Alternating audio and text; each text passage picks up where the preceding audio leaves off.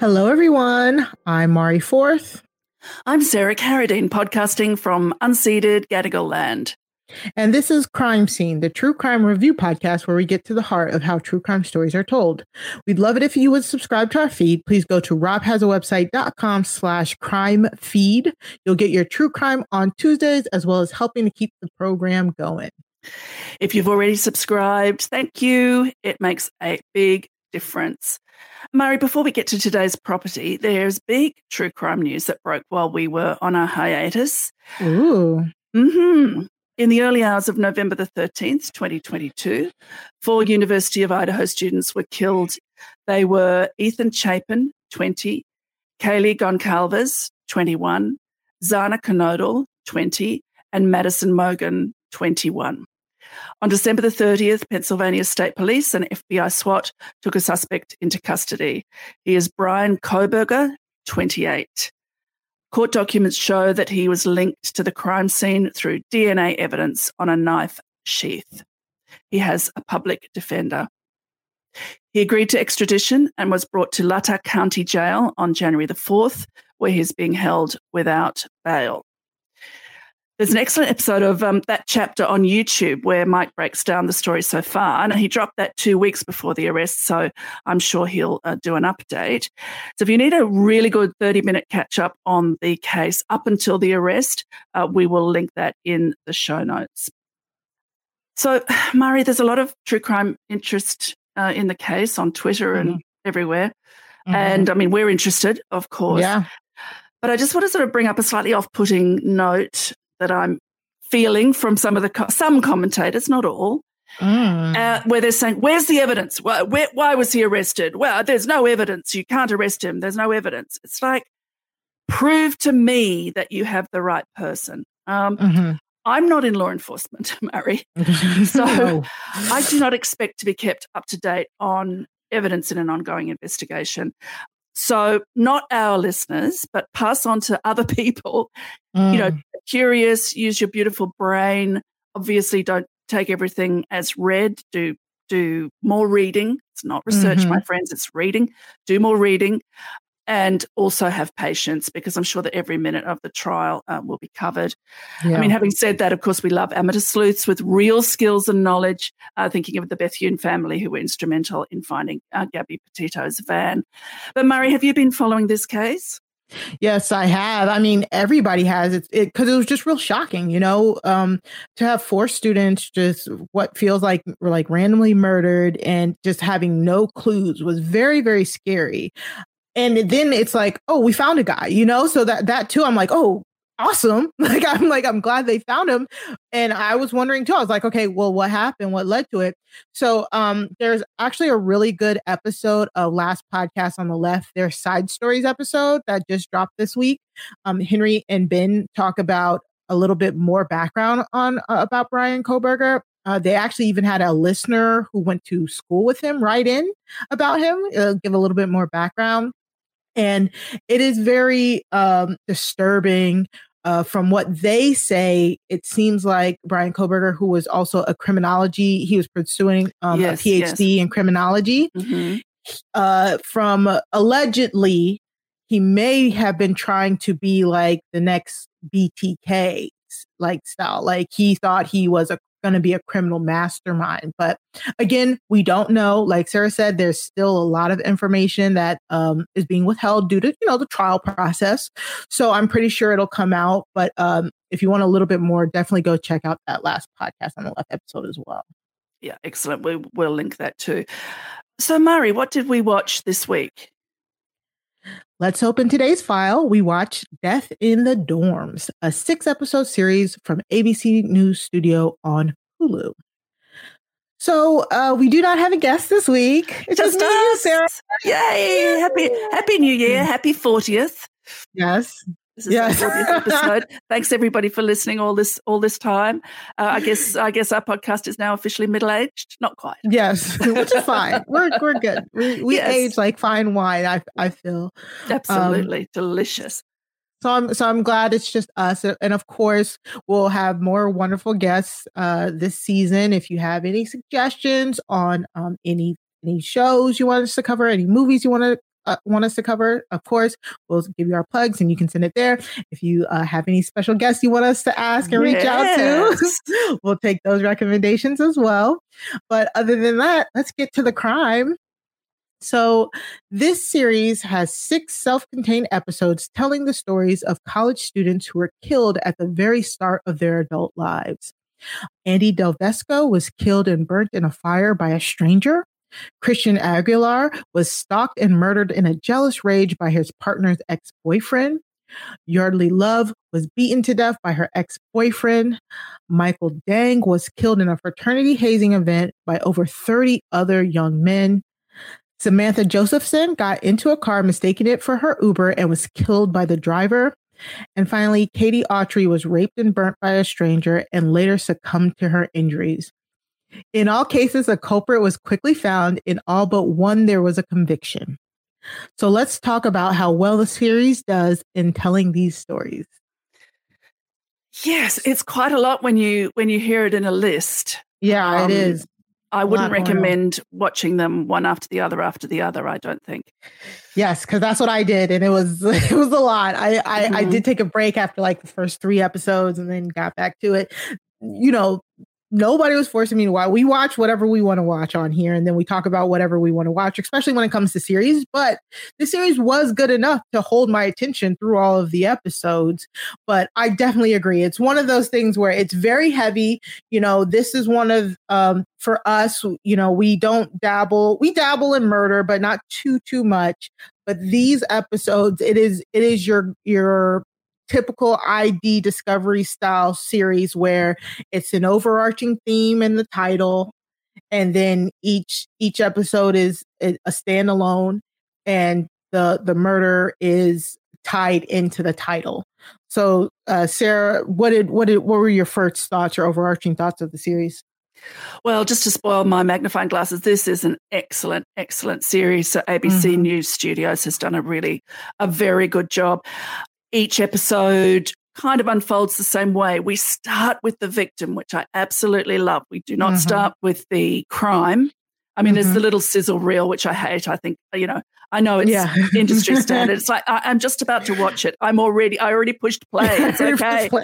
But, you know, I understand that requirement. So we straight away, we are focusing on the victim. And so just to run down a typical episode, we'll start with the victim's mother, sister, father. In one case, the mother is too distraught to speak even all this time later, and has their attorney speak for them. So the cases range from 2002 to 2019. So we get to know the victim, their name, what they were like. There'll be a sister, there'll be a friend, there'll be photographs, and then really interesting introduction of a student journalist. Yeah, always. So this I really liked. Like the second time it happened, I thought, oh, and the third time it happened, I thought, oh. So they find editors or journalists that were working on the student newspaper at the time. This gives you this double idea. They were young students themselves. And now, because in some cases it's 10 or even 20 years later, they are now established journalists. So we love hearing from journalists generally, but particularly from someone who could take the flavour of the place at the time. Then there's an introduction of the police, really nice processy, because the cases, unfortunately, are very simple. There's pretty much a straight line from the event to the perpetrator, and the perpetrators are all captured within, like it seems like days or indeed a couple of weeks in one case. But the police very much are running down the process, which I really like. We went here, we spoke to this person, then we found this, then we tested it for this. And because I suppose don't look for a twist or a turn. You'll know who the killer is immediately because they say, and she went out with her boyfriend, blah. And you go, okay, killer. So it's not trying to trick you or fool you. It's taking you through the process of what it's like for the people actually in the case. And then they finished with the conviction in all cases, except the last episode. I really liked this series, and they had 911 calls, and they had crime scene photographs, and they had reenactments. But for some reason, it worked really well. Mari, what was your overall thought? I agree. I think like with those like ID Discovery series, your Southern Fried Homicides, your Deadly Women's, there it's because you have so many on that network, right? It comes down to, do you like how that story is being told? That's why you watch those series. Like, that's why for me, like, I love People Investigates on ID Discovery. We did A Crime to Remember. I love A Crime to Remember because I love how they unfold the cases. And this is one of those, like, you'll either immediately love how the story is being told, or you won't, just depending on what your flavor is. Like, how do you like your your true crime stories to be told? Mm-hmm. I love that the reenactments here are whenever a reenactment is like a non-talking reenactment, I like those. Like, I don't like the reenactments where they're like, it's like a scene, you know what I'm saying? Where they're showing like people fighting and you can hear them talking and stuff. Like, that always seems kind of cheesy to me. So these reenactments are very much of those like artistic shots, shadowy figures, like, you know what I'm saying? But in between those reenactments, we are getting real police photos, like, of the crime scene, and they'll tell you when it's a police photo. And we did get a few like unprompted crime scene shots, but not many. And when they explain the victims' injuries, they use the like the coroner sketches. If you've been watching these shows, you know exactly what it is. Like the front and the back of the body, the markings of either the stab wounds or whatever it is. I really appreciate that. Of course, as somebody with a science background, I like when they go into what actually was what happened to the victim, what caused their deaths, and how, just so that they can tie it back to when they catch the murderer and stuff like that. So it really was, and it felt like, it's so funny because if you look at the poster for it, like Death in the Dorms, again, it reminds me of it reminds me of the cheesy ID Discovery stuff, because I say that as somebody who loves ID Discovery series. I love them, but some of them are just so cheesy, and it's just a different way to look at Wives with Knives. It's like a different way to look at the same cases. If it rhymes, we cover it. Exactly. But I feel like that package of that doesn't do it justice, because I feel like when you actually watch the episodes, it's very like Dateline. If you like Dateline, right? Am I wrong there? Like a 2020? No, I was thinking exactly that. I mean, it's like Dateline, but without the narration. So we don't have our lean king, Keith Morrison, but I was really impressed with how well we were carried through the story. Mm-hmm. Generally, the stories are told chronologically, but if they have to flip back in time because something was discovered or something changed, I felt really situated where I was in time as well. Yeah. And I think about the first episode really a lot, which was probably, I think it might have been my favorite episode. I think. Yeah, they led really strongly with this first episode, I think. Yes.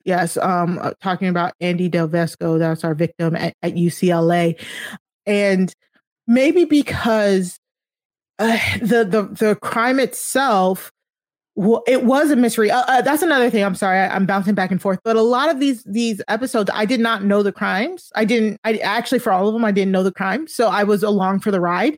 Like Sarah said, they do a good job of taking you along with the ride. So, but this first episode, Andy Del Vesco, there's a fire in her. It's not necessarily a dormitory, but it's like off-campus housing for the students for her sorority. And there's a fire, and all of the sorority members come out.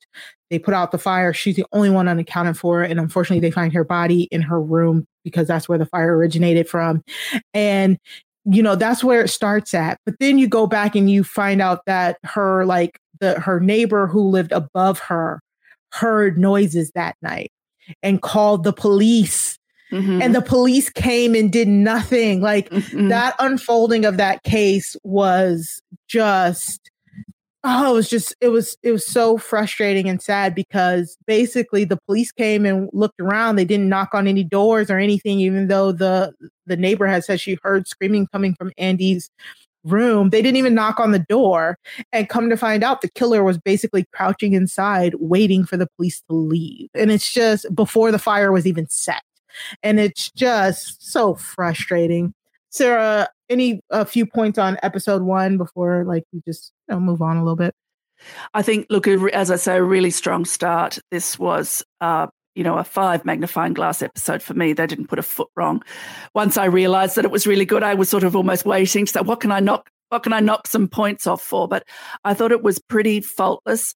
I mean, there's a lot of blonde sorority girls talking to us. It's fine. She was a sorority girl. They're people too. I felt the treatment of the family was very respectful. I also didn't know any of these cases, so it was very interesting to really delve quite deeply into Andie Del Vesco's life and the people that she affected. And what was interesting to me as I realised these sort of fairly straightforward cases, other than this one where the police were called and went away, the police are actually fairly good at their jobs, surprisingly. Right. Maybe this was 10 years ago, maybe things have changed. But they gave us the beginning of another theme, which is what the friends and family have done after the death. So there are various foundations and campaigns that have arisen from, and indeed laws that have arisen from these deaths. One thing that really struck me, and they did this beautifully, and I had to just send you crying face emojis, was that Andie had a little dog, Shea Panda, and Shea Panda survived the fire, but was very unwell, injured, of course. Andie's mother, Leslie, wanted to see her daughter. Now, that's when I realised that they had shown us quite a brief flash of the body in the crime scene. It's unexpected, but it wasn't too horrifying. It's like you just got an impression of it, and it was in black and white. You thought, oh, okay. I wondered why they'd shown us that. But then Leslie says that she wanted to see her daughter, to say goodbye. And we are thinking, no, please don't. And she goes to the vet hospital to see Shea Panda, who's still alive at that point. And the vet says, time's up for Shea. Can you let her go? And it was this fantastic, heartbreaking moment of Leslie saying goodbye to her daughter through her daughter's dog, and they held the dog as the dog went to sleep and went, as she says, went to kiss Andie because they couldn't. And she realised then that what her daughter must look like, and therefore that she wouldn't see her. How did this strike you? It wasn't at all, I didn't feel it was sentimental or deliberately over-emotional. What about you, Mari? I agree. I thought it was great storytelling in a sense of like, this is what they did with this show. It's like they talked to, like you said, they talked to most of the family members. So not only are you giving us the victim's humanity, which we always ask for on this podcast and this rewatch, because as people who consume true crime, we always say we want to do it ethically, and ethically is wanting to pay homage to the victims and not just treat them as another body, as another number that were, these were people's lives that were taken, and, you want to show deference to that. And I think this series does a great job of that, seeing that pain and seeing that hurt. It doesn't feel like it's exploitive. It feels like it's cathartic in a way for the family members, because ultimately from basically every family member after the end of it, they say they want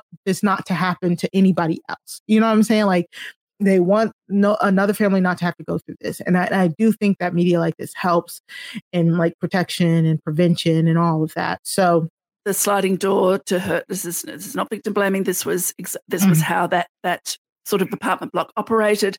They all had their doors unlocked because they were in and out of each other's rooms at all times. So it's Leslie saying we want to trust, but please don't.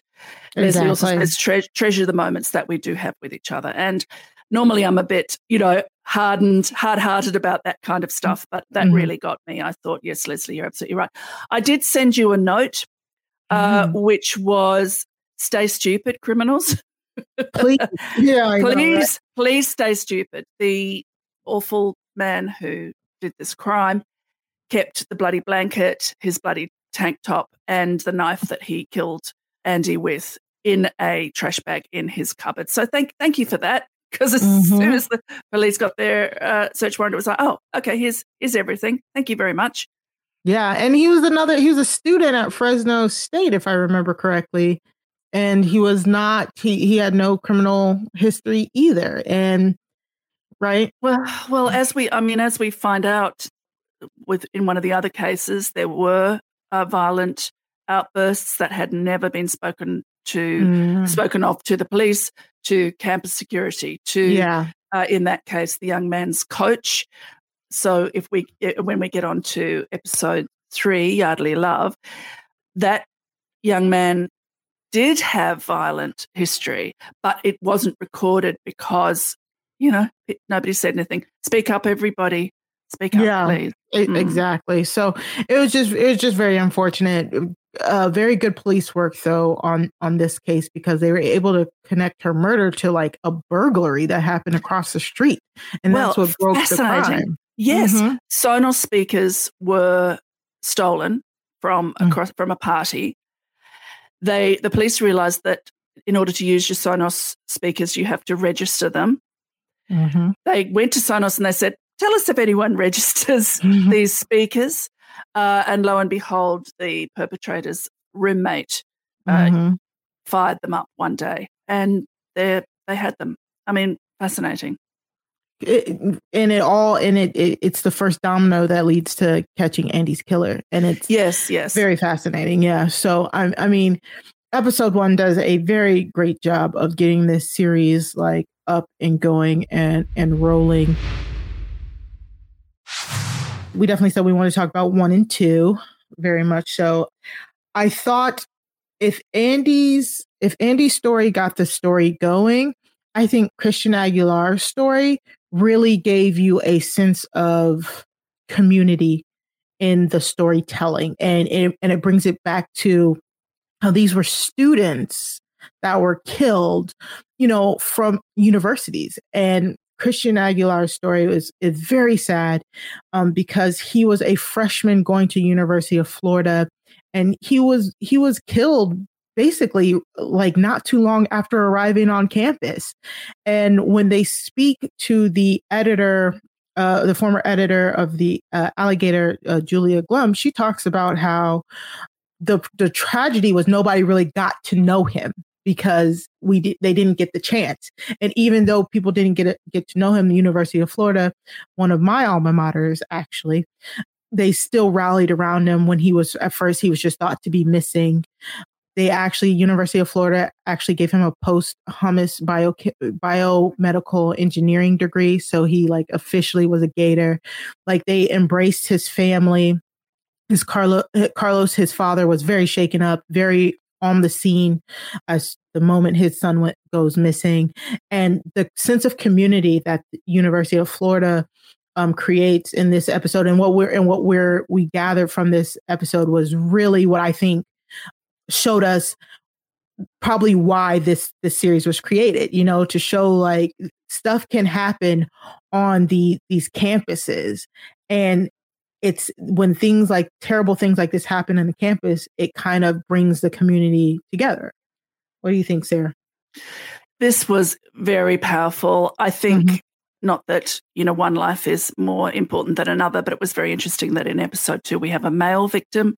We think of, campus killings and dorm killings as young women being killed. And let's face it, the majority of it is young women. Right.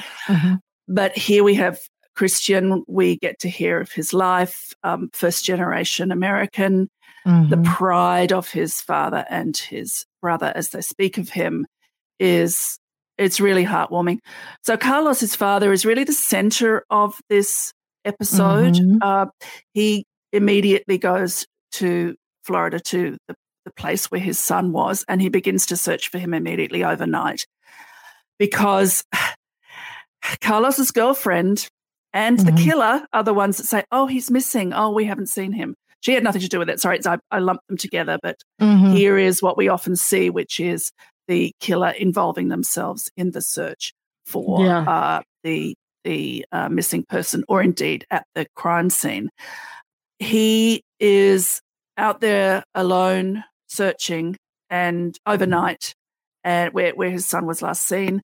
He gives a very shaky interview on radio, and the next morning hundreds of people turn up to help. Mm-hmm. And then it becomes, as you say, this incredible coming together of the community. Julia Glum, the editor, talks about students would get up, go to their class, go and search, go home, go to sleep, get up and do it again. So every moment that they had that wasn't studying or sleeping, they were out there. And it was an incredible bringing together of the community. It was just such a sad story. Yeah. Yeah, a very, very sad story and very interesting. I love how they had the student body president there as well, Sabine Justilian. She was talking about how she shared a similar background to Christian. She also was from South Florida. She was the first generation, and how it personally affected her at the time. And just again showing how you can feel for somebody and help somebody that you don't know. And Christian's background, it's one of those things where like he was one of the first in his family to go to college, and that's just the sadness about it. And for him to eventually be murdered by somebody he considered a friend. So if you're looking for like a quote unquote twist, this might be the only episode where it's kind of a twist, because we are introduced to the Pedro Bravo and Erica Freeman. Erica is Christian's girlfriend. Pedro is his friend from middle school. We are introduced to him, both of them, when the crime happens, and then they do some more investigation, and then it comes back around that it was indeed Pedro who murdered Christian, so that he could get back with Erica. It's a very sad story, because they all grew up in South Florida together. They went to like middle school together. Pedro and Christian were friends. Pedro and Erica actually dated for most of high school, like from sophomore year of high school to senior year of high school. And Erica actually testified that even that last year that they were together, she was actually very afraid of Pedro. Like she knew that their relationship had grown toxic, and she wanted to end the relationship. But every time that she went to end the relationship, he would threaten his own life. There was a lot of emotional manipulation going on, which is sad, and something that happens to a lot of people in relationships like that. And because of that, she decided to stay with him until they went off to college. So Christian, going back to our victim, got he went to University of Florida. I want to say he got a scholarship, but I'm not sure. I'm sorry if I'm misremembering that. He went to University of Florida. Erica went to Santa Fe Community College that was right near University of Florida. Pedro, actually, I know for a fact, Pedro got a scholarship to the full University. Ride, they said, yes. Full ride to University of Miami. So University of Miami is where they're from. University of Florida and Santa Fe College is in Gainesville, Florida. That's 5 hours away. And so when Erica and Christian went off to Gainesville, that's when, after Erica had broken up with Pedro, that's when her and Christian finally were like, well, we're single now. And they finally had just started dating. They were only dating maybe a few weeks or months before Christian was killed. And Erica testifies that she actually didn't tell Pedro that they were dating, because she just thought that he was in a bad place. She never said that she thought he would murder Christian, or that he was violent. He made her think that he was just very suicidal and very fragile. And while Erica and Christian are in their relationship, exploring their relationship, Pedro is back home in Miami, stewing, writing, love letters to Erica, thinking she's going to get her back. Like he dropped out of the University of Miami, a full ride scholarship. He dropped out to then go enroll at Santa Fe Community College, and he pursued her.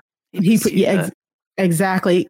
And Erica says in the series, he just popped up. Like they didn't even know he was coming up there. He just popped up. And when he did pop up, he said, okay, I'm going to Santa Fe College now. Guys, I need your help. He reached out to both of them saying that he was like depressed and he needed their help. And he basically lured them in with a false sense of sympathy. And then he the night of Christian's death, he asked Christian to come talk to him in his car. He lured Christian into his car. He drugged him. He gave him like Gatorade that was laced with drugs, and then he strangled him. And then he disposed of his body. Erica was none the wiser of this. All Erica knew was that they were going to go talk. So immediately she was calling them that night. Nobody was responding. When Pedro did pick up, Erica was like, well, where's Christian? And Pedro was like, oh, I just left him on the side of the road somewhere. And so that's when they went and they reported Christian missing. And that's why a big man search had happened so quickly, because initially Pedro was just like, oh, we got into a fight and I just let him out the car. And there's hope that maybe he was still alive. But they did some really good police work, and Pedro started to reveal what actually happened. Yeah, so Pedro, another stupid criminal, he had Christian's backpack stuffed in his wardrobe inside another suitcase. And he also had these journals with plans to get Erica back and to kill Christian. So thank you for that, Pedro. I wish you hadn't done it, but having done it, thank you for keeping all that evidence where you could be charged. Now, both these cases, episode 1 and episode 2, life without parole is the sentence for these young people. Pedro clearly had mental health issues and needed help that nobody could recognize that he needed or could get him to have help with. I do not have sympathy for him, but I can see that he also, was troubled. Reach out for help, everybody. And if other people around you need help, force them to have it. Force them to have help. So Father Carlos says he wants to change hate into love. And the family has made the Christian Aguilar Search and Rescue Foundation, which has dogs that can go out and search. And as Carlos says, that's his whole job now, is going out with these dogs at no cost to the families of the people being searched for. And he says we have had some successful searches and some unsuccessful searches. So Carlos has kept himself. It's very interesting, and we saw this with the man who's in Texas Equisearch. Remind me of his name. Tim Miller. Tim Miller. These, both of them men in this case, who choose to remain in that place of searching and often grief. And this the strength that would take. And when Carlos talks to us, he's so warm, he's so strong, he's so proud. He was a very impressive man. And I thought, you decided to do something good from Christian's death, which is to have the Search and Rescue Foundation. And then when he said he actually works in it and goes out with the dogs, he has the dogs himself as well. I thought, you're choosing to remain in this space. No wonder you have to remind everybody to turn hate into love, because it would be easy to go down a bit of a rabbit hole, which we feel others might do. Yeah, I completely agree. So those are the first 2 episodes. Again, there's 6 in total. Sarah, if you want to highlight any of the other episodes, maybe like spoiler free, what was another episode that you found very fascinating, or one that you didn't like? Yeah, look, I liked them all the first 2 very much. I liked them all to a greater or lesser extent. I found the episode 4, the Michael Deng episode, very interesting, because this is a very different case. This is Greek life and the hazing of pledges. And through Michael's death, there are laws now which stop young men primarily, hitting each other and doing these terrible. Help me out here. What's going on here with this hazing of pledges? I just don't get it. Yeah, well, it's a very American thing, and they even highlight that in the documentary. As somebody who again, one of my first alma mater, we are a sorority and fraternities. Most Black sorority and fraternities originated on Howard's campus, so we are a very sorority fraternity heavy university. And hazing, you hear stories. If you're not in the fraternity or the sorority, like they say in that episode, the Michael Deng episode, it's that cloak of secrecy that makes that sorority or fraternity, like that's what makes them special, but that also is what can become a danger to the people who pledge to it. So it's sororities and fraternities are big things over here in America. And this isn't the first type of hazing situation that we've had over here. There's been numerous instances, and luckily a good many states have anti-hazing laws on the books. This was a fascinating episode. I won't spoil it, but I see here 37 defendants eventually. Yeah, very processy with the police there. I was taken through step by step. It was fascinating. I mean, so just tragic, and I mean they're all tragic, but the stupidity of this tragedy was. I mean, it's 10 years ago, and still Mary, Michael's mother, cannot speak of it, and so Douglas Furberg, the family attorney, speaks on their behalf.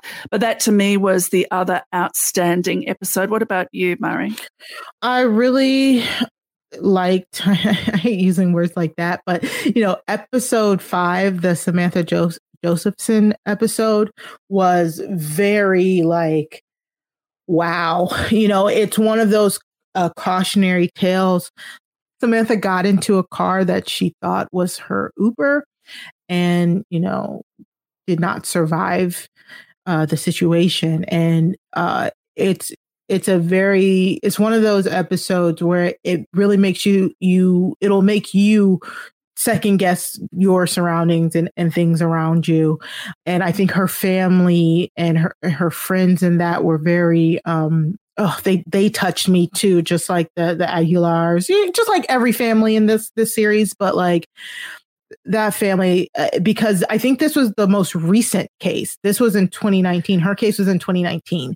So it was harder. It was a little harder. It made me very sad because you could see this family was still grieving.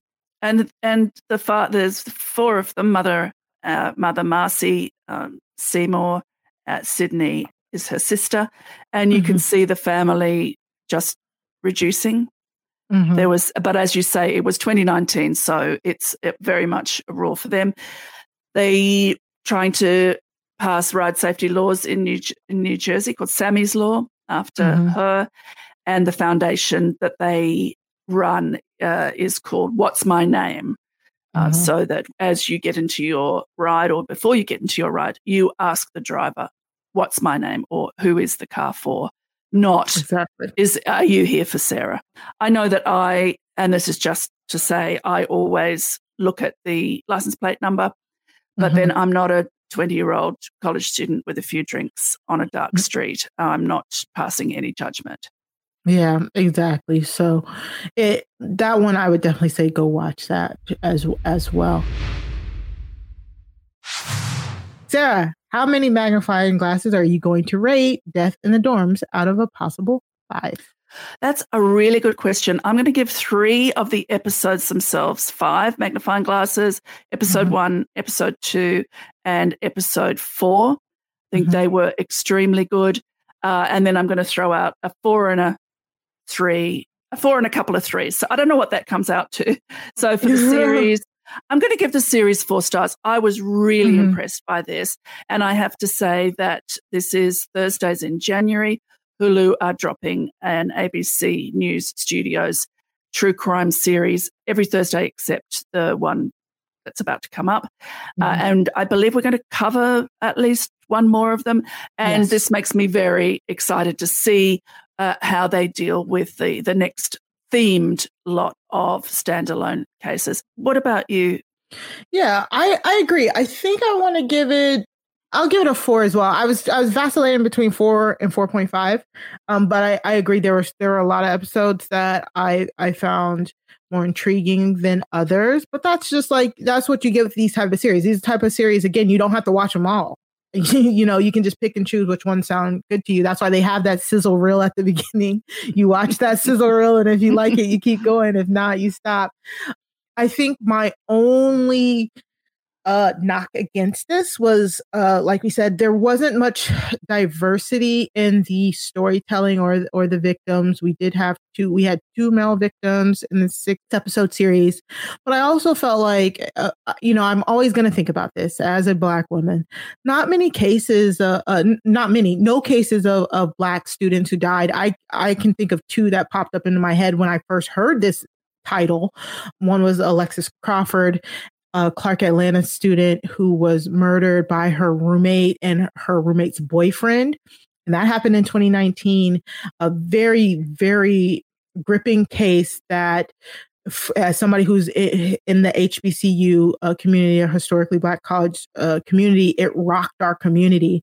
And it's very unfortunate that we don't hear about Alexis's case that often. And I also think about Jelani Day, a Illinois State University graduate student who he went missing, and the police and the coroner's office basically dragged their feet. His body was found a week or two after he went missing, but sat unidentified in the coroner's office for another 3 weeks before they found out that they did have Jelani. And by the time that they did do a autopsy, they could only say that he drowned, even though the circumstances surrounding his death seemed very mysterious, including them finding his car about like a mile away from his body, his clothes a mile away from his body. So because of how the case was investigated, the family has no justice. And I think the lack of media attention for Jelani is very telling again. And Jelani was in a fraternity, a historically Black fraternity, and it's one of the only reasons why I know about his case. So I just feel like I wish there was a little bit more representation, because I think there's a lot of cases out there that, again, this isn't just for entertainment consumption. This is to shed light on these crimes to hope that we can either prevent them in the future and or to help solve the ones that are still unsolved. You know what I'm saying? So it's just very unfair that a lot of crimes that include like Black and African American or other marginalized people go highly underreported, which means they normally go unresolved. So that would be my only, again, me just nitpicking. But I did enjoy the series. It's more than nitpicking, I think, because even I noticed the lack of a Black victim, and I thought surely we do see, unfortunately, we do see Black people, and they're the perpetrators. And I thought,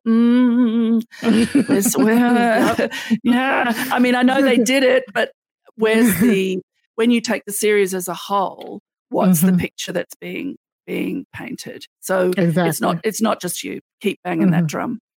We'll link to some good resources on those two cases in the show notes. Yeah. So 4 from both of us. So we recommend it, everybody. Yes, we definitely do. Definitely go watch it. And if you want to let us know how you feel, let us know. We also did get some feedback from a friend of the pod, Josh Green. Of course, the Out of Context. He runs RHAP Out of Context.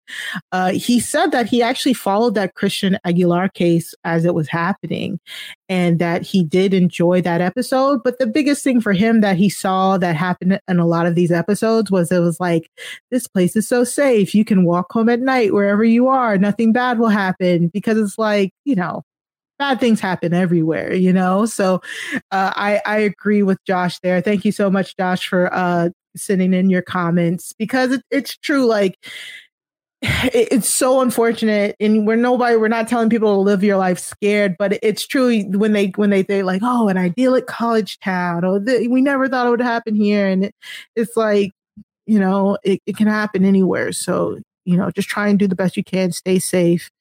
Be aware. Look after your friends. Yes, all of that. Yeah. Yes. So let's move on to our recommendations. Sarah, what do you recommend to our listeners? Well, I mentioned it at the top, a YouTube channel called That Chapter. We'll be linking the episode to the killing of the Idaho University students in the show notes. This is Mike, young Irishman, who gives us various cases in a very calm, interesting manner. He's curious, he's thoughtful, he's very well read. The episodes are about 30 minutes long, so just enough time to eat your sandwich for lunch and get an overview of the case. I'd been following the killing of these Idaho University students, but I still appreciated his 30-minute sort of roundup, step by step. I find him very calm, non-sensationalizing. He doesn't sensationalize, is what I'm trying to say, but he's also us because he feels and responds to the events. He's sad about the events. You know this YouTube channel as well, Murray. Would you recommend it? I do. Yes, I definitely would. I think we talked about that chapter on a previous episode. Mike does a great job in just, I feel like he approaches every case with such deference and very thoughtful manner, very knowledgeable manner. And I did watch this episode a few weeks ago, and it was stunning because even as somebody who I tried to keep up, he has a lot of stuff on there that I didn't know, and he includes like some body cam footage. He puts everything in a very neat package that makes it very easy to understand. So shout out to him. Yeah, the architecture of the house is what I actually got the most out of that chapter. Because in my head it's been a little bit, and also because we have a ground floor and then a first floor, and American has a first floor where we should have a ground floor. And in fact, Mike says the first floor, the ground floor. But he had not only photographs of the house, but he has a diagram, and it just really shows you how the house is laid out and where everybody was sleeping, because let's not forget, let's keep in our thoughts the two other roommates who were there during the killings and are still alive, but they must be really going through it, as well as having suspicion cast upon them, of course, which is why I'm saying, please, everybody, hold back your thoughts until we know hold back your opinions until we know what's actually happened. So with Mike, you will get facts. He does make remarks, but he will make sure to say that these are just his own remarks. So yeah, that chapter on YouTube, go and click subscribe. And what about you, Murray? What have you got to recommend today? After watching a lot of those episodes, like I said, I probably shouldn't have done it to me. I decided to just recommend an OG true crime property, I Survived. You can find it on Hulu. They replay it on FYI for some people, but the OG, I Survived. If you haven't watched it, it's just people telling their stories straight to camera, and they survive their stories. So it's one of those, it's comforting to me to watch, because at least I know that I'm looking at the person as they're telling me their stories, that they, at the very least, the light of the end of the tunnel is that they're here telling their story in their own way. So I definitely, it is one of those shows that makes you feel a little bit better, in a sense that, like, something horrible did happen to these people, but they talk about their resilience and why they survived at the end and how it changes their life and stuff like that. So definitely go check out I Survived if you haven't, if you've been living under a rock.